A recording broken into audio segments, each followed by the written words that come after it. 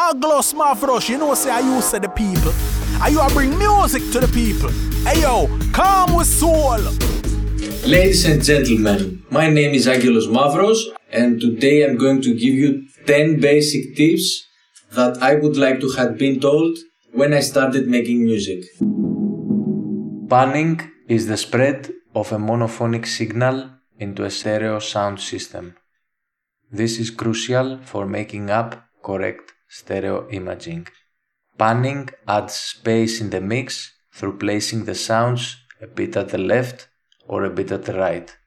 The most common mistake newbies make is to put all the instruments at the very center. Only the kick and the bass should be in the very center. All other sounds should be folding a bit at the right or a bit at the left. Especially the drum sets. These should never be in the middle. Imagine what a drum set looks like. Some hats are in the right side and some in the left. You have to imprint the natural drum set feeling through your mix by placing some hats a bit at the left and some a bit at the right. In that way, you trick the human brain into thinking that the instrument is natural and not computer generated. Balancing the volume of your tracks is a fundamental procedure for every mix. You need to keep all channels of your mix at a balanced level.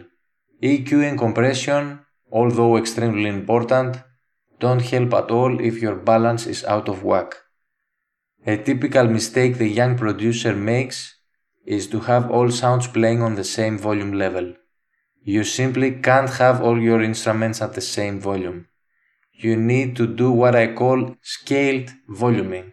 Pushing up and down the faders and getting a balanced mix is essential.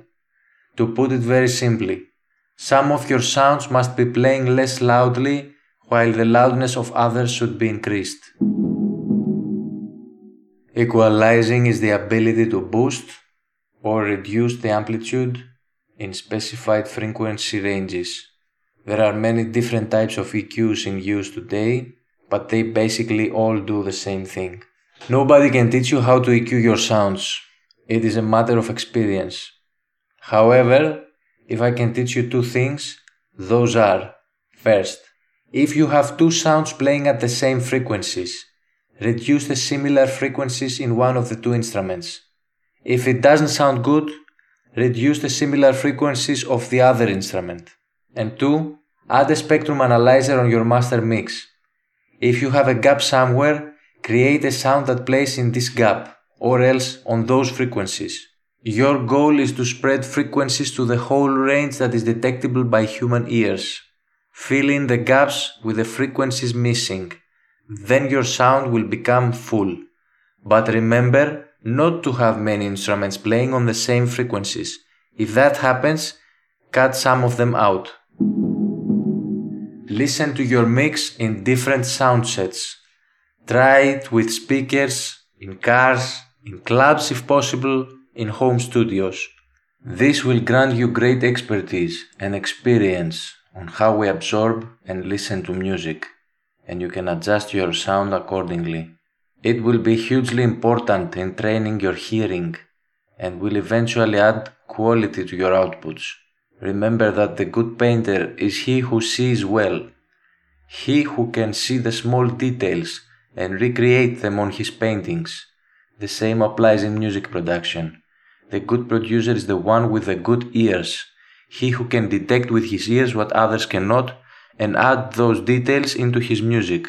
The other big mistake new producers make is to rush, since they are in a hurry to show their capabilities, what they have created. That's probably the biggest mistake you could make. Don't rush. Take your time. Surprise everyone. There are literally a billion guys out there with a laptop making music. You are competing not only with them, but all the previous producers before them. Because let's say you have created something equal to what has been created in the past by others. Would it succeed now? It wouldn't. The world always needs new music, new trends. Leave something to chance. Add random sounds. Be spontaneous. Don't plan everything. Music is alive. It is essential to include the factor of fortuity. Use random automations. Let your mouse cursor leaf through options. Adding random sounds and notes is something that will help you proceed when you don't know what else to do. You will be surprised if I tell you that all the melodies that I made were made by chance, by accident. You push a few random notes that you like and then continue to finalize it into a melody. That which is less complicated is often better absorbed and more appreciated. Simplicity is preferable to complexity. Simplicity and clarity lead to good sound design and development. By reducing your sounds, you are actually making your sound more clear and thus more easy to listen to. Be careful here not to decrease your channels. I am talking about reducing the sounds playing at any given moment, not of your overall mix. Don't have multiple sounds playing simultaneously, but have many sounds playing at different times. Nothing is ever over or finished. Probably the most important mistake that newbies make is this. They are in a hurry to release their new output and show to the world how good they are. The problem is that only the newbies are impressed. In order to impress the world, you need to do something really extraordinary. Your output needs to be very special. So always try to improve it. You can always work more on it. Let it mature.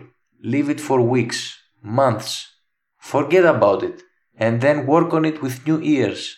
It will then be like a totally different person heard it. It's like your best buddy or your alter ego hears your mix and tells you what he thinks of it. By using your own suggestions from your new self, you can take your mix to the next level. How we absorb music is only subjective and is based on trends and experience. Modern sound has nothing to do with the software or the hardware. Every synth is the same at the bottom line. We can produce a modern track with the same software that we had 15 years ago. So when you hear a song and you say, "Oh, this sounds fresh," what you actually mean is that it complies with the present trends and production techniques. For many years I used to think, "Oh, if I had this bass sample from Ace Ventura, I would create something similar.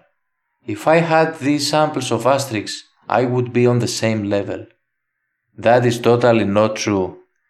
No matter if I give you all the projects of Asterix in open format, the next day you will only be able to ruin them and not create something on his level, because you lack experience.